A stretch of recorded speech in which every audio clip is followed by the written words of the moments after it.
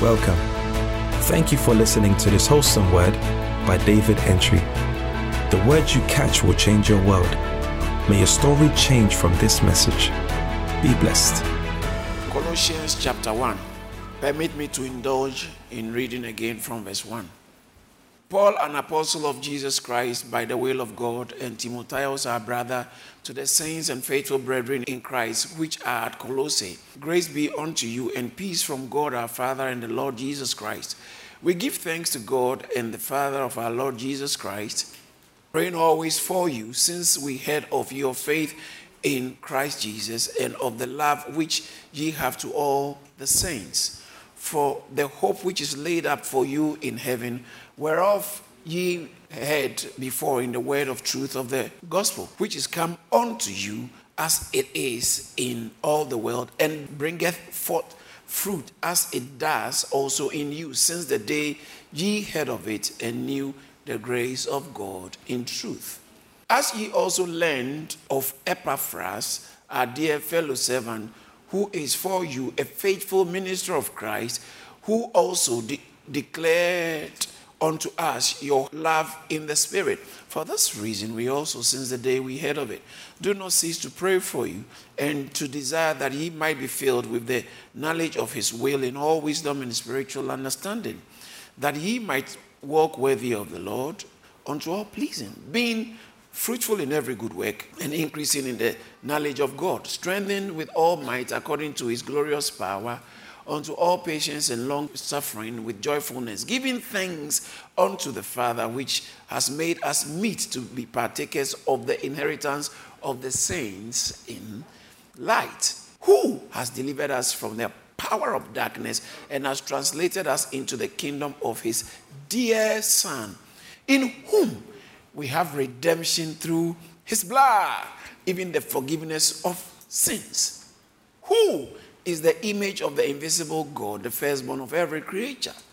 For by him were all things created that are in heaven, that are in earth, visible and invisible, whether they be thrones or dominions or principalities or powers. All things were created by him and for him. And he is before all things, and by him all things consist. And he is the head of the body, the church, who is the beginning, the firstborn from the dead, that in all things he might have the preeminence. Here ends the reading of God's holy word. Father, what we don't know, teach us. Who we are not, make us. And where we are not, take us. All to the glory of your name. As your word is taught, let Christ be revealed and let Christ be caught, to the glory of your name, in Jesus' name. Amen. What a scripture. It's one of the strongest Christian, strongest, I can't say the strongest text because every text is strong, but Christocentric, strongest Christocentric text. Every text is Christocentric, but in plain language. Well, so as we all know, Colossians, really, as I told you from the beginning, that Colossians is written particularly to defend Christ's deity. So it's to argue against the infiltration of wrong opinions and ideologies and suppositions that are beginning to take grounds in the church. Every time a church is born, all kinds of flies will be attracted. Honey attracts flies. So flies will be attracted. And all kinds, those flies are in the form of ideas and doctrines and teachings, to the extent that even in the early church, they had a prophetess called Jezebel. One of the churches, particularly the one in Thyatira, and it has to do with teachings.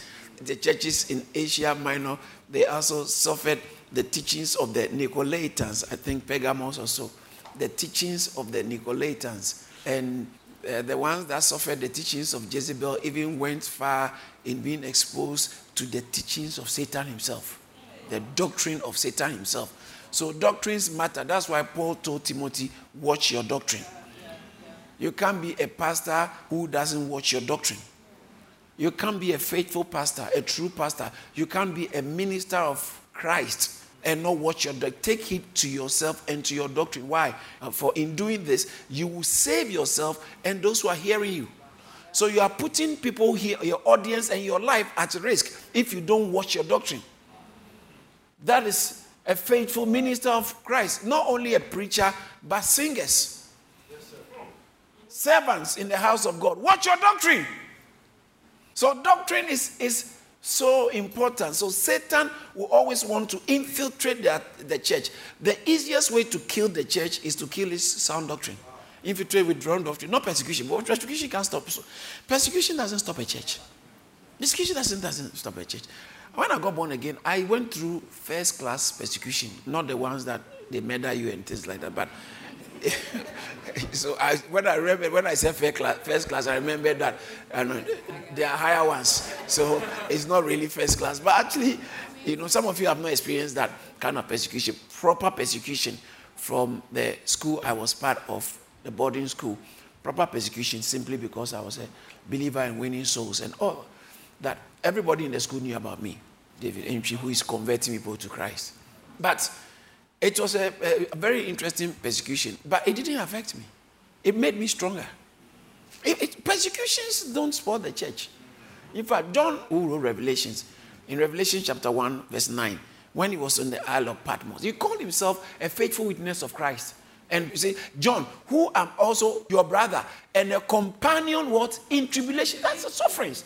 I am partaker of sufferings. Companion in tribulations and in the kingdom and the patience of Jesus Christ was in the Isle of Patmos for the word of God and for the testimony of Christ. He was put in the Isle of isolation because of his message. Because of the word of God. Not because of something wrong he did. He had the word of God.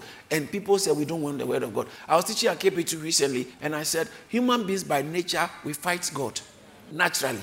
Okay, naturally. The way when you hit my hand, reflex actions, I'll pull my, or something what? Yeah, human reflex action is fighting God. Bible says in Romans chapter 3 verse 11, none seek after God. None, not one. No one human being has the natural inclination to pursue God. So God himself had to come to us and pursue us. That's why Jesus said, no one, John 6:44. You can't come to the Father except he draws you. You can't come to me. You must be drawn. So that is why no one who is genuinely born again can claim he or she really did it. If you think you're born again ship is because of your smartness or your goodness or, no, please, none of it, then that's not really born again. If you are really born again, it's not by works that no man can boast. So God intervened and called us. So coming back to what I'm saying, that doctrines are so important. Doctrine. The future. One day, I think when we were starting the branch in Coventry, the message I preached, I said, why churches die and why churches don't die. Two key things that are essential for the church to thrive is number one, the doctrine. Number two, evangelism. So the Christian faith is an interesting faith. It's not so private. It's out there. We bring it out there because we are evangelicals. We bring it out there. That is why people would then want to challenge what we say. It's not just yourselves, it's just me and me. No. Our Christian life, Bible says that you don't light a candle and put it under a bushel. You put it somewhere so it can shine. So then the outreach or evangelism and doctrine, particularly doctrine. Anything that any church that has declined started declining in their doctrine. It's not in their membership. It starts with their doctrine. When your doctrine goes down, the God inside you is going out. Yeah. God operates amongst us based on our doctrines, our faith. Our faith is built on notitia. Our faith is built on facts. Our faith is built on substance. There must be content to the things you say you believe. If you say, I'm a believer, what do you believe? What do you believe? So the future of any Christian community or any Christian, personal Christian life is at the mercy of the soundness of your doctrine, not your feelings about God. And the way I feel, people, someone passed a comment recently or something. He said, he was talking about a certain ethnic group of people. He said, these people love God. Even those who are fetish, and they just love God. You're describing some people who are religious. Don't confuse the two. You can be religious and not love God. That's why Jesus asked Peter, do you love me? They are two different things. So it's important to understand that Paul said, the God you serve without knowing, him declare I to you. Jesus said, you worship what you know not. John chapter 4. He told the Samaritan, the woman at the well, you Samaritans, worship what you know not. Can you imagine? Worship ye know not what. That is King James. We know what we worship. Do you see that? Jesus said, we know what we worship. So then, doctrine is important. That is why, watch this. When you become born again, it's not the seat you get in church that is more important. It's the foundation you get in church. It's not the friendship you make in church is important. Friendship, okay? It helps your association. But it's the foundation. That is why every person must go through a foundation course, foundational teachings. They are fundamental in Christian doctrine. In fact, the Hebrew writer puts it this way, that Hebrew chapter 6 from verse 1. He says that by now you should have known these things. You have to come to the elementary principles. He calls it living the principle of the doctrine. That one translation said the elementary principles. So there are 6. Some things are elementary. Now, the point I'm making is that doctrine is important. So Paul, when the church of Colossae was beginning to do well, Colossae was a territory of all kinds of opinions, philosophies, and ideologies as well. So suddenly, all these opinions and philosophies were beginning to invade the church. So Paul had to write Colossians. I've said this before. Colossians was a polemic writing. It was a polemical approach. It's, in other words, to contend and fight or defend, to oppose, particularly, to oppose and speak against or write against all those negative things that were coming in the church. Negative opinions. And we have it in our times. All kinds of societal ideologies being imposed on the church. So Paul had to write to defend the position of the church. So now, watch this. When he started writing to defend the position of the church and to speak about, to teach the people about the wrong teachings, he was writing to defend something. See, he starts by saying, I'm greeting you, and I've heard about your faith. I've heard about your hope, your love, Epaphras. And then after that, he goes on to, we are praying for you. We are praying for you. And what's our prayer topic? You know it already. Then after that, talking about we give God thanks, who has qualified us to be partakers of the inheritance of the saints in light. Watch this. Then he said, giving thanks to the Father who has qualified. Verse 13 goes on to talk about how God has delivered us. Say, I'm delivered. Has delivered us from the power. Satan doesn't have full control. Your addiction can be broken if you are born again. Satan cannot control your life. Come on. Addiction is a manifestation of the power of Satan. Can I say that again? Addiction, whatever, whether porn or cigarette or chocolate. Well, whatever addiction it is, it's a reflection that Satan has taken over. Especially addiction to things that are destroying your life, but you don't have control over it. You just don't want to do it, but you can. You are a slave. You are a slave. That's the power of Satan. Now, you don't have to be, watch this. Thank you, Jesus. You don't have to be addicted to be under Satan's control. Whether you are addicted or adapted.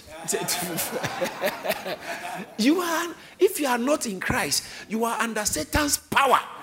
So, the scripture I quoted, Acts chapter 26, verse 18, to open their eyes, turn them from darkness to light, and from the power of Satan. Power of Satan unto God. So, those of us who are born again, we have actually been turned from the power of Satan unto God. So, Pastor, why is it that I'm still addicted? Because you have not enforced your covenant position in the Lord. How do I do that?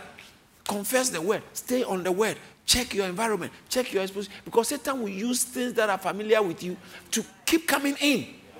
Because your body has not changed. Your taste hasn't changed. The victory starts from your spirit. So Bible says the Lord is the spirit. He said if we turn to the Lord, so we must learn how to turn to your spirit. Turn to the Lord in your spirit. That's where our deliverance comes from. That's where our breakthroughs come from. That's where our salvation comes from. Or Bible said, watch this. Work out. Philippians chapter 2. Work out your salvation. How do I work out something that has not been worked in first? So, in fact, there was a time I preached a message, loaded in my spirit. You are loaded in your spirit once you become born again. So you don't have to allow yourself to be at the mercy of the weather or circumstances. Now, so he tells them we have been delivered from the power of darkness unto the kingdom of his dear son. Then this is where the whole thing starts. This guy this writing, Colossians, was, as I said, a polemical writing. So he should be defending. He didn't attack what he wanted to deal with first. When he started, he didn't attack. That's why I said, don't start your prayer. Satan, I bound you. He didn't start with what he wanted to attack. What he was writing the book to attack. Guess what? He started by giving.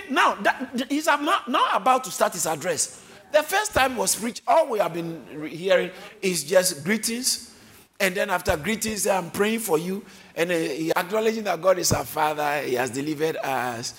And then he says that into the kingdom of his dear son. Then he's now moving to the son. Because this whole thing is about the son. This whole thing is about the son. So he moves on to the son. And he talks about, what did he say about the son? He said, in whom we have redemption. Redemption is we have been bought. We have been bought. You can't be bought and still be owned by where you have been bought from. No, the price have been paid. 1 Corinthians chapter 6 verse 20. Price, precious, Bible calls it, you are bought at a price. And in 1 Peter chapter 1 verse 18 and 19, calls it the precious blood. What? Precious blood. Acts chapter 20 verse 28, take care of the church, take care of yourself and to the church, by which the Holy Spirit have made you overseer over the people of God, which the church of God, which he bought. God, the only thing God chose to buy, it's not a car. It's not a house. Yeah. It's not a car, it's not a house, it's not a land. He created everything, but he had to pay a price to buy not just you, but the church. That's the only thing God bought. God, he purchased and with his precious blood, unambiguous is there, with his own blood. Where did he get the blood from? God bought it with his own blood. Yes. The church of God, which he has purchased. Who has purchased? God. Which God has purchased with his own. Where did he get the blood from? That's why he became a human being. This Christ thing is a God thing. That's where we are going. The purpose of the writing is to prove and to let the people know that Jesus is God. Christianity is about Christ and Christ is God. That's all. So he worked his way backwards and now we got to where he says that Christ has redeemed us. He purchased us in whom we have redemption. And he says, even the forgiveness of sins. What? Forgiveness of sins. You see, if you forget about forgiveness of sins, the meaning of forgiveness of sins, I don't think you have in mind the importance of Christianity and the work of Christ. The forgiveness of sins. Forgiven. Forgiven. In fact, in Jeremiah chapter 31, it says that I will forgive their iniquities and remember no. Hey. Jeremiah 31, 34. And they shall teach no more every man his neighbor, and every man his brother, saying, Know the Lord. For they shall all know me, from the least of them unto the greatest of them, says the Lord. For I will forgive their iniquity, and I will remember their sin no more. God, in the Old Testament, he spoke about this in the Old Testament, that a time is coming when he's dealing with people and he doesn't remember their sins anymore. People might remember, but God, he said, I don't remember. God said, I will remember their sins no more. Did God forget? He doesn't forget, but he doesn't remember. He doesn't remember your sin. When he's dealing with you, so long as the records of heaven are concerned, the computer of heaven are concerned, as soon as you come into Christ, everything you have done in your past has been wiped off. Clean slate. Somebody say clean slate. Clean slate. So long as God is concerned. That is what makes us new creation. That's what makes us the novus homus. Novus homo, new creation. We are new people. I am not who I used to be. I'm forgiven. I have forgiveness. Ephesians chapter 1 verse 7. The same thing, we have forgiveness through his blood. How did the forgiveness come?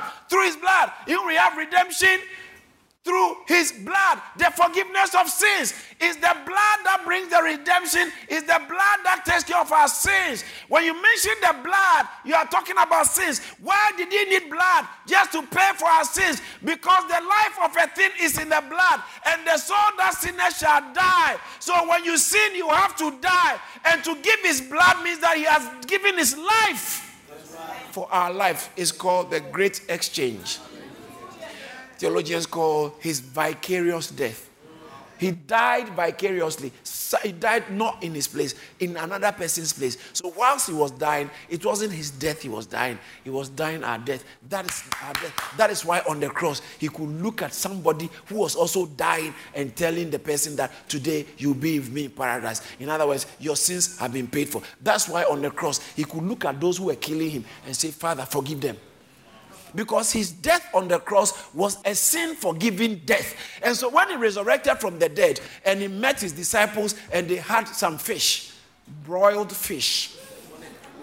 When they finished having the fish, verse 45 in Luke chapter 24, the Bible says that, and he opened her. Now, I submit to you, this could only happen after resurrection. Before pre-resurrection, this couldn't happen. He opened their understanding.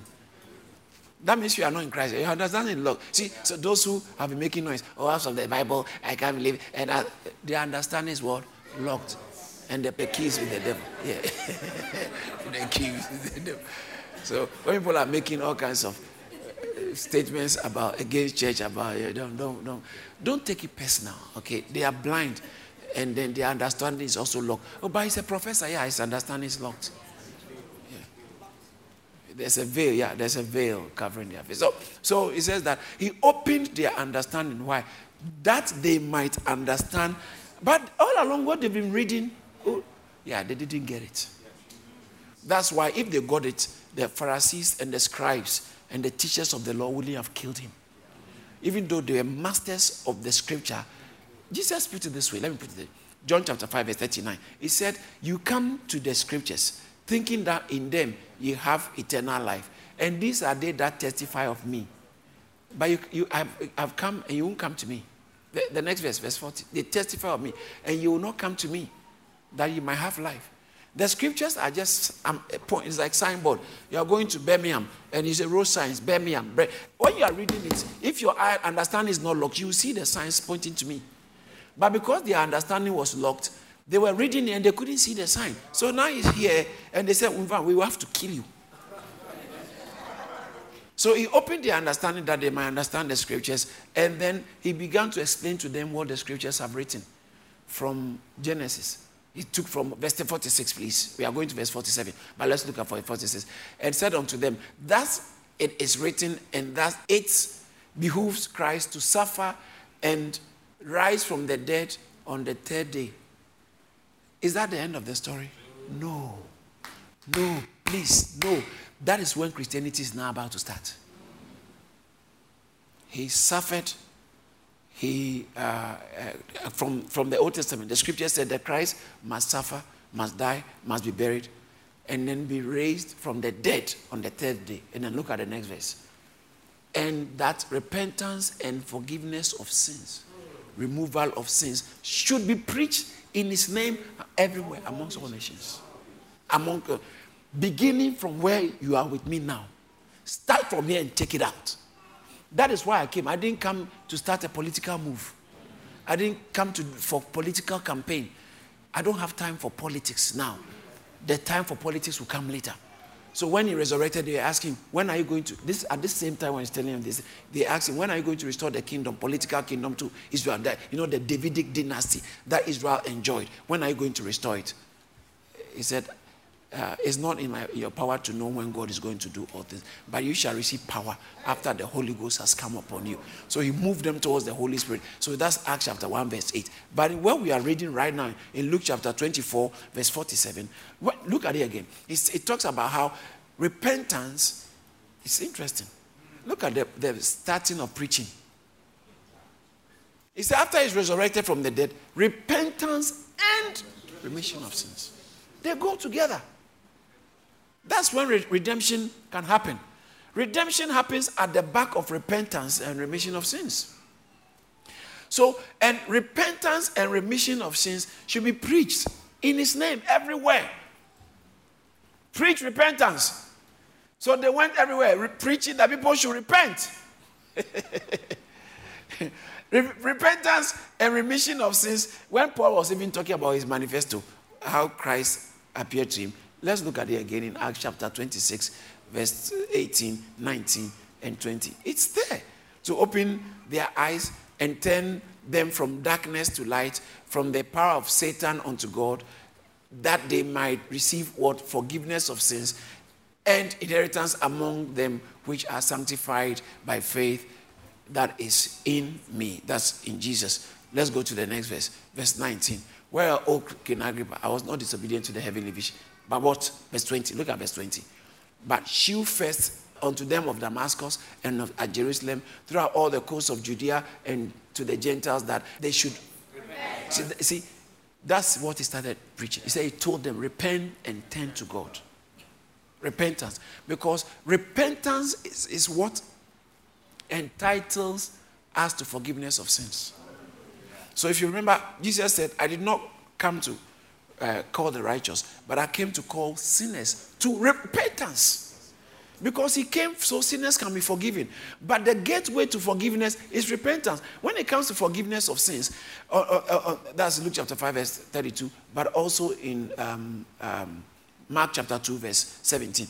When it comes, listen to this, you have to listen. This is very important. When it comes to forgiveness of sins, from God's dimension, from God's angle, what brings forgiveness of sins is the redemption in the blood of Christ. So God's part is to provide the redemption in the blood of Christ. Now, our part is to bring repentance. So if you don't bring repentance, you can't enjoy forgiveness of sins. God brings redemption so that we can have forgiveness of sins, and we bring repentance to enjoy the forgiveness of sins. So from the part of God, it is redemption. From our part, it's repentance. And what does it result in? Forgiveness of sins. Somebody, if you want your sins forgiven, repent. Repentance means stop doing it. And turn to God. Repentance means do a U-turn. Start heading towards God. That's repentance. It's as simple as that, but it's very profound. And it's very not complex. Repentance means, okay, now I choose to move in the direction of God. By faith, I'm just going to do it. I think I'm talking to somebody. Really repentance. This still, Pastor, God, this is hard for me. It's repentance that is required. When one genuinely repents, repentance brings abhorrence towards sin. Did you understand that? When you repent, when a person repents, there is this disgust in you towards the sin that you are doing. but you don't have any disgust. It's okay. You have not repented. One of the signs that you haven't repented. Because the Bible said repentance is produced by godly sorrow. 2 Corinthians chapter 7. It said, godly sorrow worketh repentance. It produces repentance. So every genuine repentance is not birthed by remorse. It's birthed by godly sorrow. There's a difference between remorse and God. Godly sorrow is based on conviction, sweet conviction of the Holy Spirit. And you feel that David said, against you alone, Psalm 51, against you alone have I sinned. You feel like you have done something. So people may not even know. No one might know about it. No one might see it. But you know. Bible says that when David cut the garment off, he said, didn't my heart smite me? My heart smote me. See, repentance starts from an individual's heart. And you feel like, what have I done? God forgive me. God forgive me. And you ask for mercy. And once you're asking for mercy, you really don't want this thing again. And when you see it trying to surface, you don't like it. Does that mean you won't do it again? That's a different story altogether. But there is something inside you that begins to generate abhorrence for what you are repenting from. Sometimes after a while, we become acclimatized again, even though deep inside there's the abhorrence, the strength, physical strength in our flesh to resist might not be there based on certain conditions we have not exposed ourselves to. And so then you end up maybe doing it again. Your flesh is pulling you. It's pulling you. But if you are a genuine Christian, sometimes you are doing something you really don't like it. So you really don't like this thing. Even though it looks enjoyable. It feels enjoyable. Am I talking to somebody at all? Yeah. I know someone is here. This week has been a very challenging week of temptation. I'm talking about temptation. It's like Satan has taken his coat and put it on you. A week of temptation. And you are sitting here or you are listening to me and you feel like, oh God, when will I stop this? When I announce to you that today is the day of salvation. Today is the day of salvation. So you enter, we get forgiveness of sins in Christ. That's one of the biggest blessings we Christians can. Our inheritance, redemption, the forgiveness of sins through his blood. Forgiveness. Someone say forgiveness of sins. Say forgiveness of sins. We are people whose sins have been forgiven, and we are forever grateful. We are forever thankful to God for the blessedness of forgiveness of sins. Somebody say amen. Say, I am forgiven. Let those who talk. Leave them alone. And just get busy repenting. Repent and move towards God. Well, so now when you look at the text again, it says that in whom? In Christ. What do we have in Christ? Redemption. What do we have in Christ? Redemption. What do we have in Christ? Redemption. That's where it starts. Christian brother, Christian sister. What do you have in Christ? Redemption. Say, I've got redemption in Christ. I've got redemption in Christ. So in whom we have redemption, the forgiveness of sins. Now verse 15 is going to get hot. In whom? Now, did you notice that he was talking about Jesus from the beginning? He was talking about the people. Then he spoke about us. Then he spoke about what God has done for us. And what God has done for us, when you trace it down, you find it, the root of what God has done for us in Christ. So he said, in him. Say, in Christ. In Christ. Say, in Christ. In Christ. What does it mean to be a Christian? You are in Christ. We are in Christ. And he says that in him. In whom. They are littered all over in the New Testament. In him, in whom, in him, in whom, in whom, in him, in whom. We are in him. We are in him. So he says that in whom we have redemption. That's where the whole thing starts from. The forgiveness of sins. How did you get in? How did you get in here? I got forgiveness of sins. That's what has entitled me to be partakers or qualified to be partaker of the inheritance of the sin. Why? Because I've been forgiven. I have forgiveness of sin. My sins are forgiven. Then, so in whom we have forgiveness of sins, redemption, even the forgiveness of sins. Verse 15 again. Who is, talking about the same Christ. Christ, what is Christ? Who is Christ? Who is Christ? Oh, please, this is not a trick question. It's on the Bible. Who is Christ? I can't hear you. Louder. Christ is the image. Now, this is where the rubber hits the road. He didn't start by defending. He started by enforcing who the Christianity is about and who Christ is. Now, a lot of people don't realize that the fundamental strength of Christianity, Christian doctrine, is hinged on the fact that Jesus is God. If you get that wrong, you're not a Christian. If you get that wrong, you've got Christianity wrong. But isn't it interesting that it's not heavily emphasized in church? In fact, some pastors don't. Some people, some believers even think that Jesus, the deity of Jesus, is just for some specialists to treat it. I can't be bothered. Listen, that's where the whole thing starts from. Because you know I hinted, Acts, God purchased with his blood. What does that? How can a spirit have blood? Because John chapter 4 verse 24 says God is a spirit. So spirits can't have blood. So how can God purchase the church with his own blood?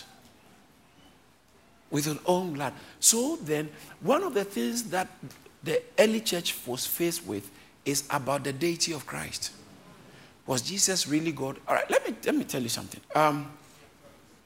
There is a difference between theism. I mean, if you have heard that word before, I expect you. Theism and deism. Okay? We have deism and there is theism. When we talk about theism, okay, let me just tell you. What's the difference between theism and... They all believe in a creator God. So theists and deists believe in the creator God, a God who created the world. So there is a God who created the world. Unlike some who said the world just happened. There was an explosion, and then your hair was in place. So deists and theists believe that the world was created by a creator God. God who created it. That's common belief.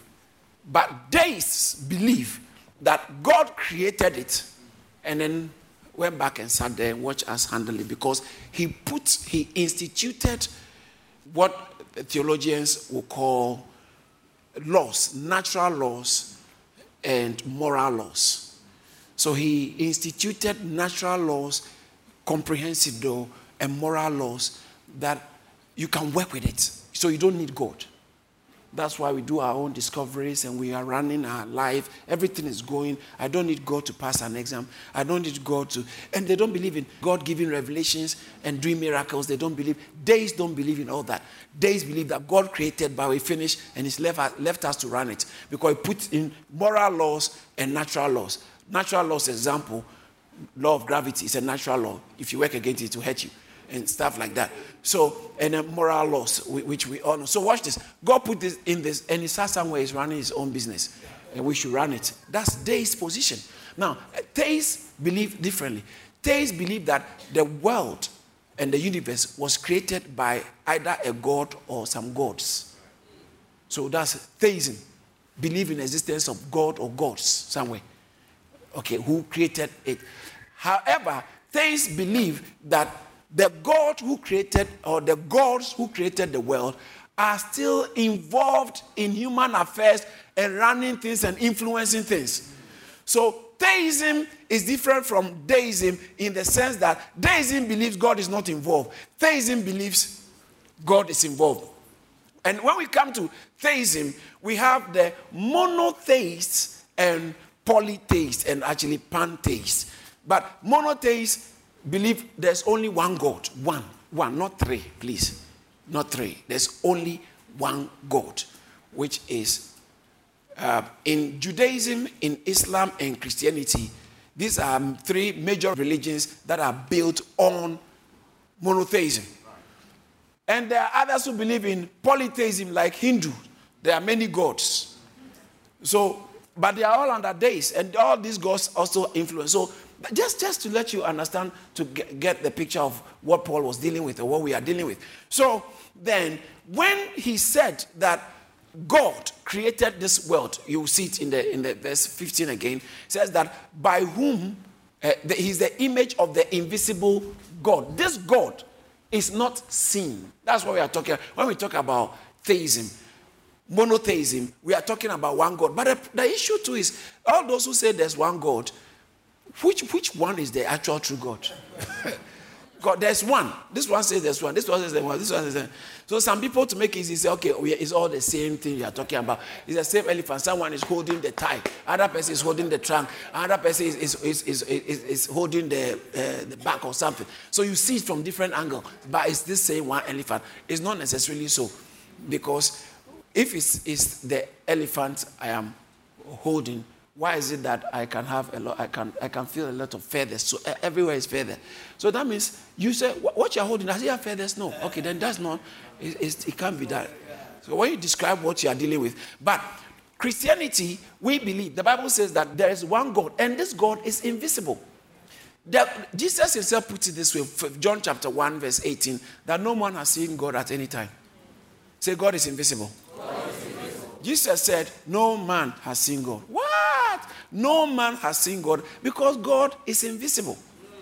No man has seen God. Unto the King eternal, immortal. I can't hear you. Unto the King eternal, immortal. I can't hear you. Unto the King eternal, immortal. In 1 Timothy chapter 1 verse 17. Immortal, invisible. You can't see him. You are worshiping a God you can't see. You are following a God you can't see. He's invisible. 1 John chapter 4 verse 12. No one has seen God. No man has seen God at any time. No man has seen God. But this God who has never been seen, how does he look like?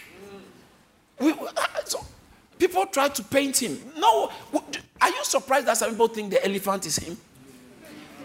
He is in the elephant. Some people also think he's in the cow. Some people also think he's in the river. Because we don't know how it looks like. And people attempt to draw and paint pictures that might capture and depict God. So we don't know how it looks like. Why? But why don't we know how it looks like? Because no one has seen him. But we are creatures that have been created to relate with things based on how we see our five senses. So at least let me see something. No one has seen God. Jesus said no man has seen God. The Bible said no man has seen God. But we have to see, we have to have, so how does he look like? And the Bible says that Jesus Christ, if you want to see how God looks like, God himself, if you want to see how he looks like, how he feels like, look at Jesus Christ. That's why I told them, have you seen me? Or have I been with you all this while and you don't know me? You're asking me, show us the Father. John chapter 14. Show us the Father. So now look at this.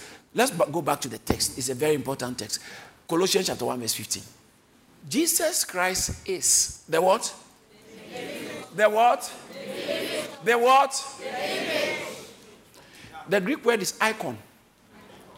Image. It's an icon. It's the true exact representation. But how about Genesis chapter 1 verse 26 and verse 27? God said, let us make man in our image. So let us make man in our image and our likeness. Verse 27. Verse 27 says, so God created man in his own image. Oh, so there's nothing unique.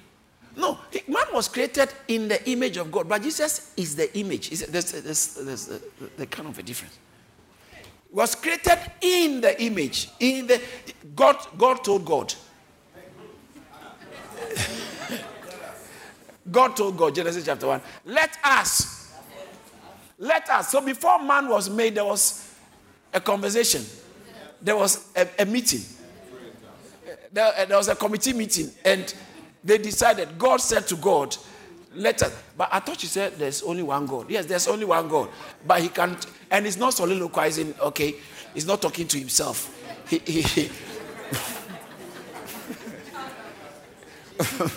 God spoke to God. In the beginning was the Word. And the Word was with God. That's why he could talk to the Word, because the Word was with God. They had a relationship. They could talk.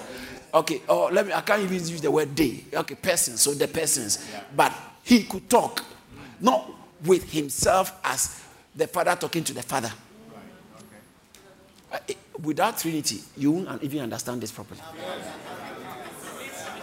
So God said to God, let us make man in our image and in our likeness. And he said, and God created man in his own image. Not in their image, because he's not a there. God is mono, one. So it's him. It's him. So he created man in his own. So man was created in the image of God. Colossians chapter 3 verse 10 talks about renewed after the image of Christ. We are renewed after, put on the new man, which is renewed in knowledge after the image of him that created him. So, this image thing is not really unique. But when we talk about Christ being in the image of the Father, it is not in the same sense that we were created in his image. I will explain something. There's something theologians call the attributes of God. The attributes may be the easiest, simplest words I can use to explain. It's like the mannerisms or the constituent characteristics of God. It's like who he is. And he can be seen, so he can be explained or described. So God is holy. That is his attributes. The attributes of God. God is holy. Now, theologians call something the incommunicable attributes. Communicable diseases. Now you understand. Yeah. So when they say something is incommunicable, it cannot be transferred. What is very important, you have to understand. I know some of you might attempt to sleep, but that's not. Then when you wake up, listen to it again.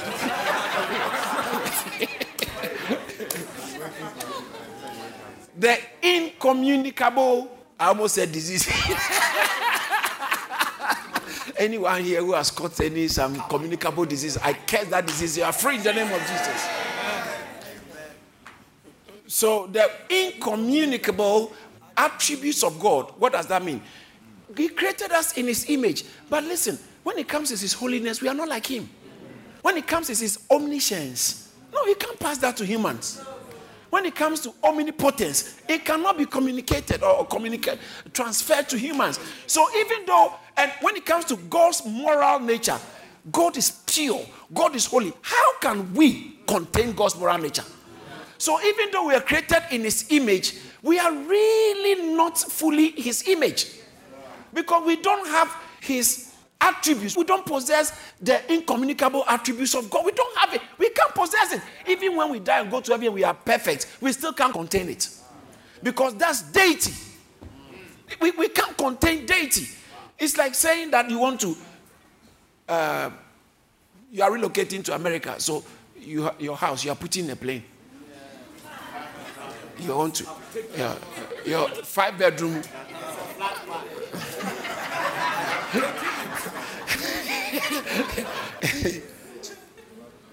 That's even the mildest way I can put it. But it cannot be communicated. Think about you saying that I am a very holy person. I'm just holy as God. No. It can't be transferred. So when we are in his image, it's in a very limited sense. In a very limited sense. Not in his full sense. Not in his full extent of his image. Because it cannot be contained. Not in his full extent of his image. But here, we see that Christ is the image of the God who cannot be seen. Now, this is very important. Christ being the image is not the same way we are the image. He is actually their image. We are made in their image. He is actually, okay, thumbprint, biometric, and you put it there. It's on the system. It's the exact image of the prints of your thumb. The exact image. If someone comes to do it, it won't be the same. Even though their thumb might be the same size and everything, or twins, it's different. Jesus Christ is the accurate express. Hebrews chapter 1 verse 3. Let's all read it together. Let's go. The who is talking about Jesus, okay? Let's go. the express image of his person, upholding all things by the word of his power. Listen, it's okay. So he is the brightness, the effulgence. When a light shines, the rays, what brings the brightness, that's the effulgence. Jesus Christ is the effulgence, the radiance, the radiance. The King James says, the New King James says, the brightness. Other translations use effulgence. Other translations use radiance. He is the shining. He is the radiance of God's glory. So when he was walking amongst us, God's glory was being radiated or being shined out of human vessel. That is why you don't come to him sick and stay sick. That is why it's interesting. Jesus Christ knew he was God. God knew Jesus is God. The apostles, they witnessed that he is God. The prophets prophesied that the Messiah coming is God. The angels of God know that he is God. The demons acknowledged and knew that he was God. That's why they said, don't come and torment us. You are the Holy One of God. They knew it. They recognized him. It is all littered in the scriptures that Jesus is God. And God, he came to give an expression. Because, how many of you would really love to see God? Yeah. Is it to settle it off? And God cannot be seen. So he decided to bring his seeable version. Just like us. So he was, as I said, I think on Thursday or so, you look at Christ, the theological expression is not his fully God. Though people say it makes sense. And fully man. He is not 100% God and 100% man. Neither is he 50% God or 50%. That's even worse. 50%. 100% God, 100% man. That's bad arithmetics. He's not 200%. Okay. So and really people say it, especially 100% God, 100% man. Fully God, fully man. People say it. It's not so bad in itself. But technically, he's not fully God and fully man. You need to understand what I'm saying. The original theological position he is truly God, truly man. Pastor, what's the difference? 100%, 100% is 200, so it's bad arithmetic. And it's not 50. When you say somebody is 50%, no, it's not 50%. Well, okay, how about fully God? When you say he's fully God, when you see him, everything is God. Everything, including his nose, and everything is fully God. If he's fully God, then he can't be partly something else. Because he's totally God. He's not totally God, and he's not like me. I'm totally man. But Jesus Christ is not totally man. He's truly man. I'm truly man and totally man. He's truly man and truly God. Truly God, truly man in one person. And yet the two natures never mixed. Truly God to make it easier for some. 100%. 100% God and 100% man. Holy God and holy man. But the true word is truly God. If you want to talk about how does a God look like on earth in the physical, that's him. He's truly God. How does man look like? He's truly. So Pontius Pilate presented Jesus. He said, I beg the man. Behold the man. Ekahoma. You want to know how a man looks like? That's it. He's truly man and truly God. Truly man and truly God. Now, he is the image. You remember 2 Corinthians chapter 4, verse 4? It says that the God of this world has blinded the minds of them which do not believe, lest the light of the glorious gospel of Christ, who is the image of God. Imagio Dei. The image of God. Christ is the image of God. When you see him, you have seen God. What? We wanted to see God. God said, okay, I'm going to show myself to you. But can you imagine when God came, if he was shining? Even Moses, they couldn't look at his face. So after going to spend time with God on the mountain without seeing God.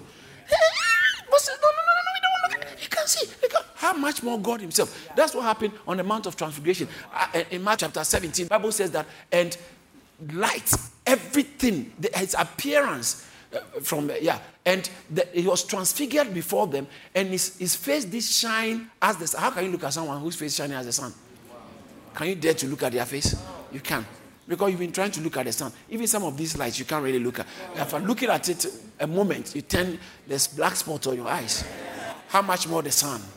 And the Bible says that Jesus Christ's face shone like the sun, and his clothes became like white, radiant white, not the bleached white, radiant. It's like it's glowing white. They couldn't. What happened? They fell. They were afraid. Can you imagine if this person is walking in town? And he said, "Come to me." Or who will come to him? No, I will come. No, I will come. He will repel us. We will run away from him. So he had to come just like us so much. That is why the kinesis in Philippians chapter 2, Bible says you guys must learn how to be humble. Paul was teaching them humility. Verse 5, he said, let this mind be in you, which was also in Christ Jesus, who, though he was in the very form, it says that, who being in the form of God, thought it not robbery to be equal with God. So that means he was equal with God. Yes. Reducing himself from that level, he didn't bother, he was humbling himself. He was equal with God. Jesus equals to God. Jesus equals to God. Jesus equals to God. Other things not equal to God. Jesus, he was fully God. He humbled himself and became, watch this, Bible said he was fashioned in the form of a servant. He appeared like a servant. He made himself of no reputation, took upon himself the form of a servant, and was made in the likeness of men. Before he was born, he had existed. Come on, don't you understand that? Before he was born, he was made in the likeness. That means he was there before he was made. He was made in the likeness of man. He came like man. So we saw him, we thought he was one of us, but really he wasn't. Wow. He was. And in another sense, he wasn't. Wow. He was. Just like us, so that he can save us. He wasn't just like us. Because he was just like us, he would have sin. He wasn't just like us, so he could save us. He was just like us, so he could save us. He wasn't just like us, so he could save us. Hallelujah! Jesus was the image of God. As he walked, God was walking on the earth. Once upon a time, God walked on this earth. God, that's why the day he appeared on the earth, angels came from heaven to sing. They sang. They sang. All other religious leaders, at best, listen, let me tell you this. At best, they say, I'm a prophet. The religious leaders, that's the best they say. No religious leader can claim the claims of Christ. They claim, I'm a prophet. They said, I'm a prophet. I'm a prophet. I'm a prophet. Muhammad said, I'm a prophet. Other one said, I'm a prophet. Moses said, I'm a prophet. They said, I'm a prophet. Jesus said, I'm a prophet, but I'm also God who sends the prophets. Me, myself, I've come. I'm the God who has been sending the prophets. None of them could say that. That is why they have to debate and fight that Jesus didn't say he's God. They had to fight that Jesus didn't say he's God, but he is, and he said it. He said, before Abraham, no, I was. That's bad grammar. Bad grammar to say before this, I was. It's bad grammar. He said, before Abraham, I am. I am. If I am, I is. I am. I am. Come on, he said, before I am. In the beginning was the Word, and the Word was with God, and the Word was God. All things. He said all things. Someone say all things. All things. Verse 2. All things were made by him. And without him was not anything made that was made. In him is life, and the life is the light of men. The light shines in darkness, and darkness cannot comprehend it. Hallelujah! Our Jesus is God. He's the image of God. Show us the Father, and he sufficed us. Thomas said to Jesus, so Philip said to Jesus, Jesus said to Philip, have I been so long with you? You are asking an elementary question on a graduation day. I've been around with you all this while. This one is the basic question you should have been. And you don't know me? He who has seen me. He has saying, show us the Father. He said, he who has seen me has seen the Father. He who has seen me, I am. I am. He said, unless you believe that I am, you will die in your sins. John chapter 8, verse 24. I am. So now let's go back to what Paul was talking about. It's a song the early church used to sing. Colossians chapter 1. It's a song. Verse 15 is amazing. It's amazing. You can't teach the deity of Christ without touching on this.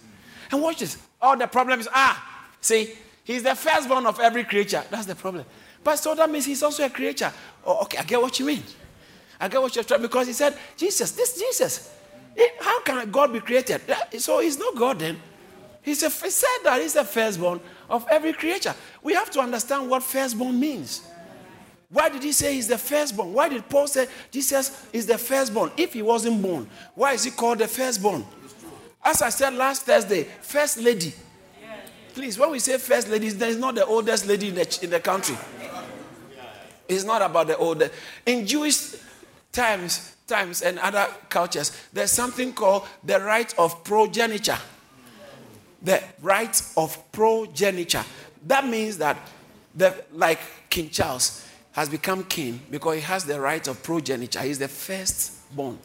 So when the mom is not there. Now, he naturally, according to the constitution, he has the right of progeniture, that is why from King Charles, it doesn't go to his brothers or his sister. It goes to his first son or first daughter. So it goes to his first. That's why it's now William, and it doesn't go to Kate. It goes to William's first child. So it's the right of progeniture. And it's very important. That means that in those days, the firstborn has double portion. This is very important. The firstborn always had double portion of the father's inheritance above every other person in the family. And then number two, the firstborn becomes responsible for running the family. It becomes the CEO of the family. So when somebody is a firstborn, it's a serious thing. Like, just look at what has happened to King Charles. Just the mere fact that he's the firstborn has become the king of England. Great Britain is serious. That's one of the biggest positions in the world. He stepped into it by virtue of somebody passing. He is the first. So he stepped right. He now is in charge of the royal family. So when someone is a firstborn, in Genesis, Joseph brought his sons to his father before he died. They brought his father. The father was about to, Genesis chapter 48, verse 13. The father was about to die. So Joseph brought his sons, and Joseph took both Ephraim on his right hand and towards Israel's father, towards Israel's left hand, and then Manasseh towards his right, in his left hand towards his right hand. So Israel was sitting there. That's the father of Joseph. Joseph brings his son. So he brought the other one in his right, which becomes his father's left, and the other one. And the right hand must go to the first son, because the first son is very important. So he brought Ephraim in his right hand towards Israel's left, and Manasseh to the Israel's right, so that Manasseh will get there. Then the father did, look at what happened. Look at the next verse. Then Israel stretched forth his right hand and laid it, instead of Manasseh, laid it on Ephraim's head. And who was the younger one? And the left hand on Manasseh's head.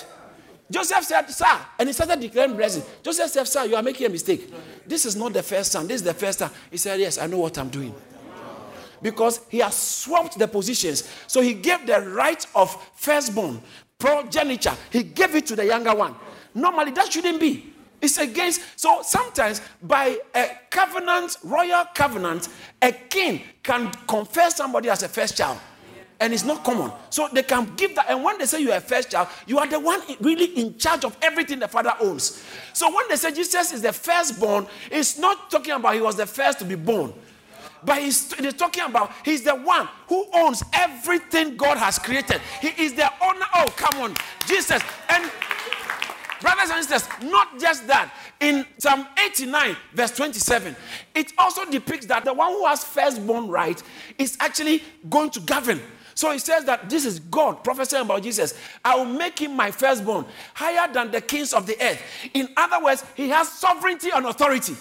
So when he says Jesus is the firstborn of all creations, he's talking about his sovereignty, his authority over anything on this earth. That is what he's talking about. Just like Israel in Exodus chapter 4, verse 22. Bible says that God said, Israel is my firstborn.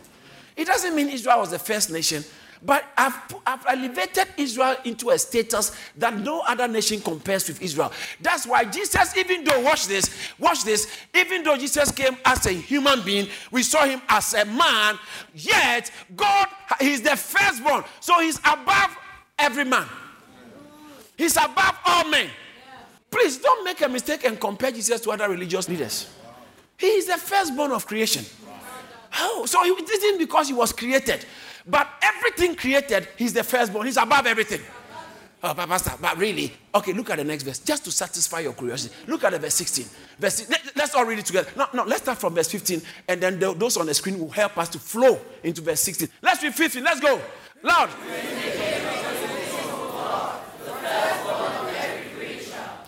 For by him.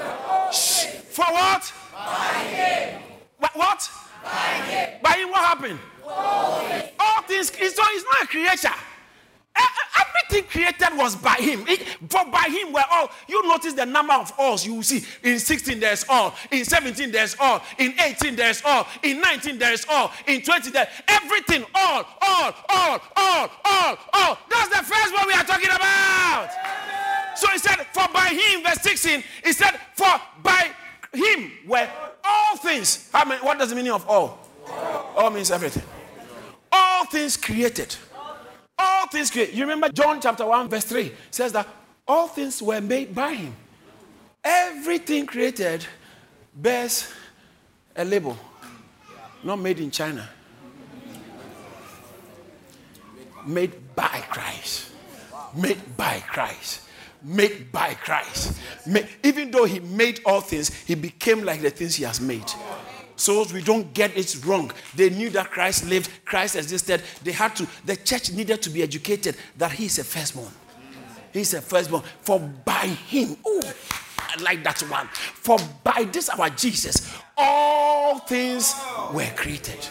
All things. For by him were all things created. For by Christ were all things created. I don't know what you are believing God for, but by Christ all things are created. And by Christ all things are created. For by Christ all things are created. For by Christ all things are created. So Christ is sufficient. Christ is sufficient. Christ is sufficient. I'm talking about the sufficiency of Christ and the supremacy of Christ. The sufficiency, he's supreme and he's sufficient. The sufficiency of our Jesus, the supremacy of our Jesus. Hallelujah! That's why we are Christians. If the world don't understand, don't worry. The understanding is locked. Satan is sitting on the key. That's why we have to deliver them from the power of Satan. For by him, all things were created. And he went further. He said, just in case, just to make it clear, that are in heaven. So there are things in heaven that were created, the angels. That are in earth, physical things, everything you see. How can this be a creature? If by him all things were created, he can be a creature. Yes. He can be a creature. Because then, how can the creature be the one who created everything? By him all things. Everything created occurred through him. He was not created. He existed. He actually is the creator. Creator. That's why he could say, before Abraham, I am. There's a before. Let me run through it. So by him, all things were created. That are in heaven, that are in earth, visible and invisible. He is the image of the invisible God. And by him all things were created that are in heaven. So that breakthrough that is in heaven is by him that was created, okay? It's coming down very soon. Your breakthrough is coming. I thought I could hear better amen. in heaven that are on earth, anything physical, anything in the earth realm didn't happen as a result of a bang or an accident. That's why there is order. That's why we have cosmos and not chaos. I'll show you in a minute as I run up. For by him all things were created that are in heaven, that are in earth, visible and invisible, whether they be thrones, governors. They govern, Bible says that there are angels around the throne. There are elders around the throne. They govern with him. They didn't govern, they sat around the elders, 24 elders. They sat on thrones. So whether they be thrones, by him, all those were created. And look at that. So by him, all things were created. It says that thrones or dominions. There are angels who govern nations. There are different angels in charge of nations, in charge of territories and all that. Angels, dominions. So they were all created by him. By him, all those were created. Dominion. Principalities. Those who, they are angels who are assigned. Angels who are assigned to carry out special tasks. Special tasks. They have authority. And principalities and powers. Including demonic. All demons are angels fallen. All of them. He said, he existed before them. They were created by him. So when they see him, they say, Oga. Oga. That's why he said, the demon said in Acts chapter 19, he said, Jesus I know. We know, they knew Jesus. Paul I know. Paul has been using his name. Paul has been given the authority and the audacity of Christ from above to go in his name. The 70 returned. And Luke chapter 10, verse 17. The 70 returned and they said, Lord, sir, even demons were subject to us. Sometimes you forget that through thy name. Through thy name. Demons were subject. Even before you die, they are subject to us. They were subject to us today. He said, don't be worried about that, because I saw Satan fall like lightning from. Satan is no problem. I saw him fall. I oversaw his fall. Hallelujah. Amen. So he says that dominions, powers, principalities, they're all subject to him. All things were created. I think I will end on this one. But all things, not some things. How were they created? No. How were they created? How were they created? And by him were all things created. And it's like book ends. Started the text by saying, by him were all things created. And then he's saying that by him were all things were created. It's clear. He made it very clear. I mean, that's not human being you are talking about. That's not human being. So his being firstborn, he supersedes everything. So by him all things were created. And not only by him, but for him, for his enjoyment. When you look at the things all things, that means that the grass, the clouds, the mountains, the falls, waterfalls, the beautiful scenery, all things were created by him. And not for your enjoyment. You can enjoy it, but it was created for him. For him. Well, many years ago, when I got born again, I used to lead praise and worship, and there's a song we used to sing, my body, now God, I go give him. Yeah. My body is pidgin English. My body is there for my God. Yes. Nowadays, they don't sing that again, because really, maybe it's not a praise and worship song, but... So people too have now taken their body into their own hands.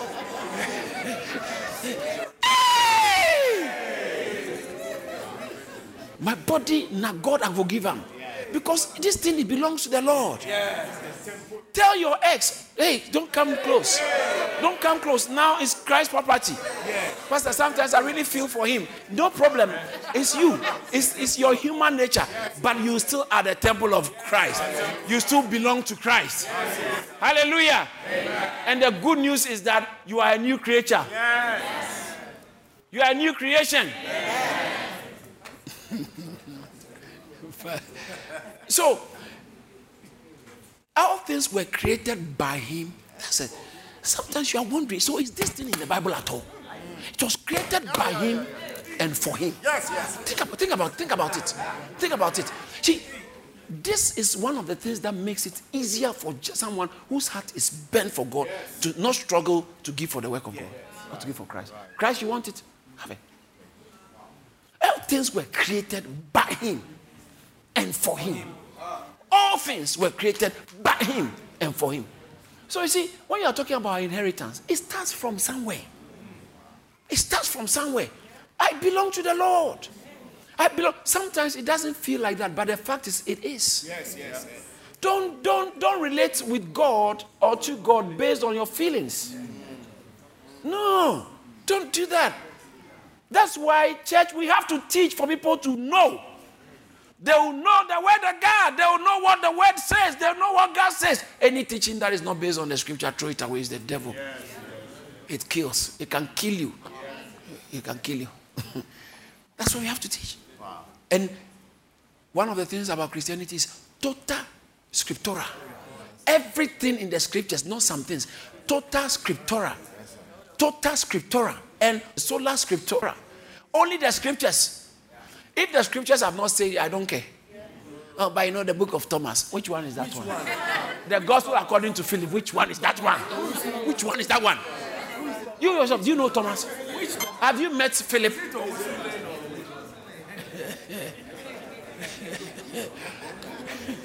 Everything in this is God's word. Tota scriptura. And analogia scriptura. Scripture doesn't contradict itself. The scriptures speak with one voice that Jesus is God. That's right. Analogia scriptura. Sola scriptura. Only the scriptures is enough. You want to find out who Christ is? Open the scriptures. Yes. Open it. But somebody wrote it. Who is it? My father? No, who? Let us not go into that aspect. Because later on you waste your time and realize that, it's the word of God. That's a whole subject. But what makes you a Christian? Who is a Christian? Someone who believes in the word of God. That's all. If you don't believe this is the word of God, look at me. The person is not here. You are online. You are not a Christian. You are not a Christian because Jesus is not your Lord. And if Jesus is not your Lord, he is not your Savior. What shows that you're a Christian? You believe in tota scriptura, analogia scriptura, sola scriptura, spiritualia spiritualite examinatu.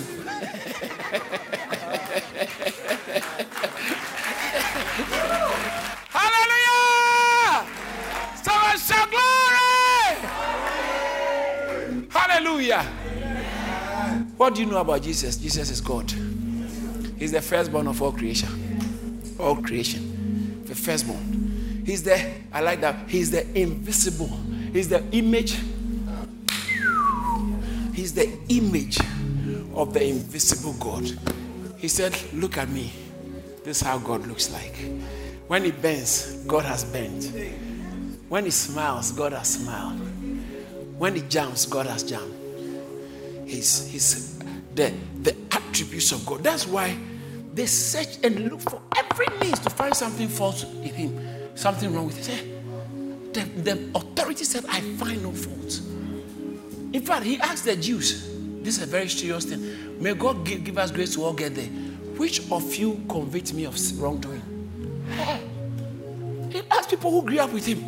He lived there all his life. He said to them in the book of John, which of you convict me of sin, or which of you convict me of wrongdoing?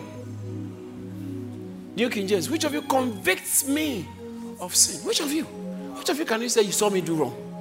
You saw me. Which of you? I am perfect. Why? Because I carry the entire image of God, concealed in the flesh, compressed in the flesh, and yet still fully God or truly God and truly man. Did you receive something?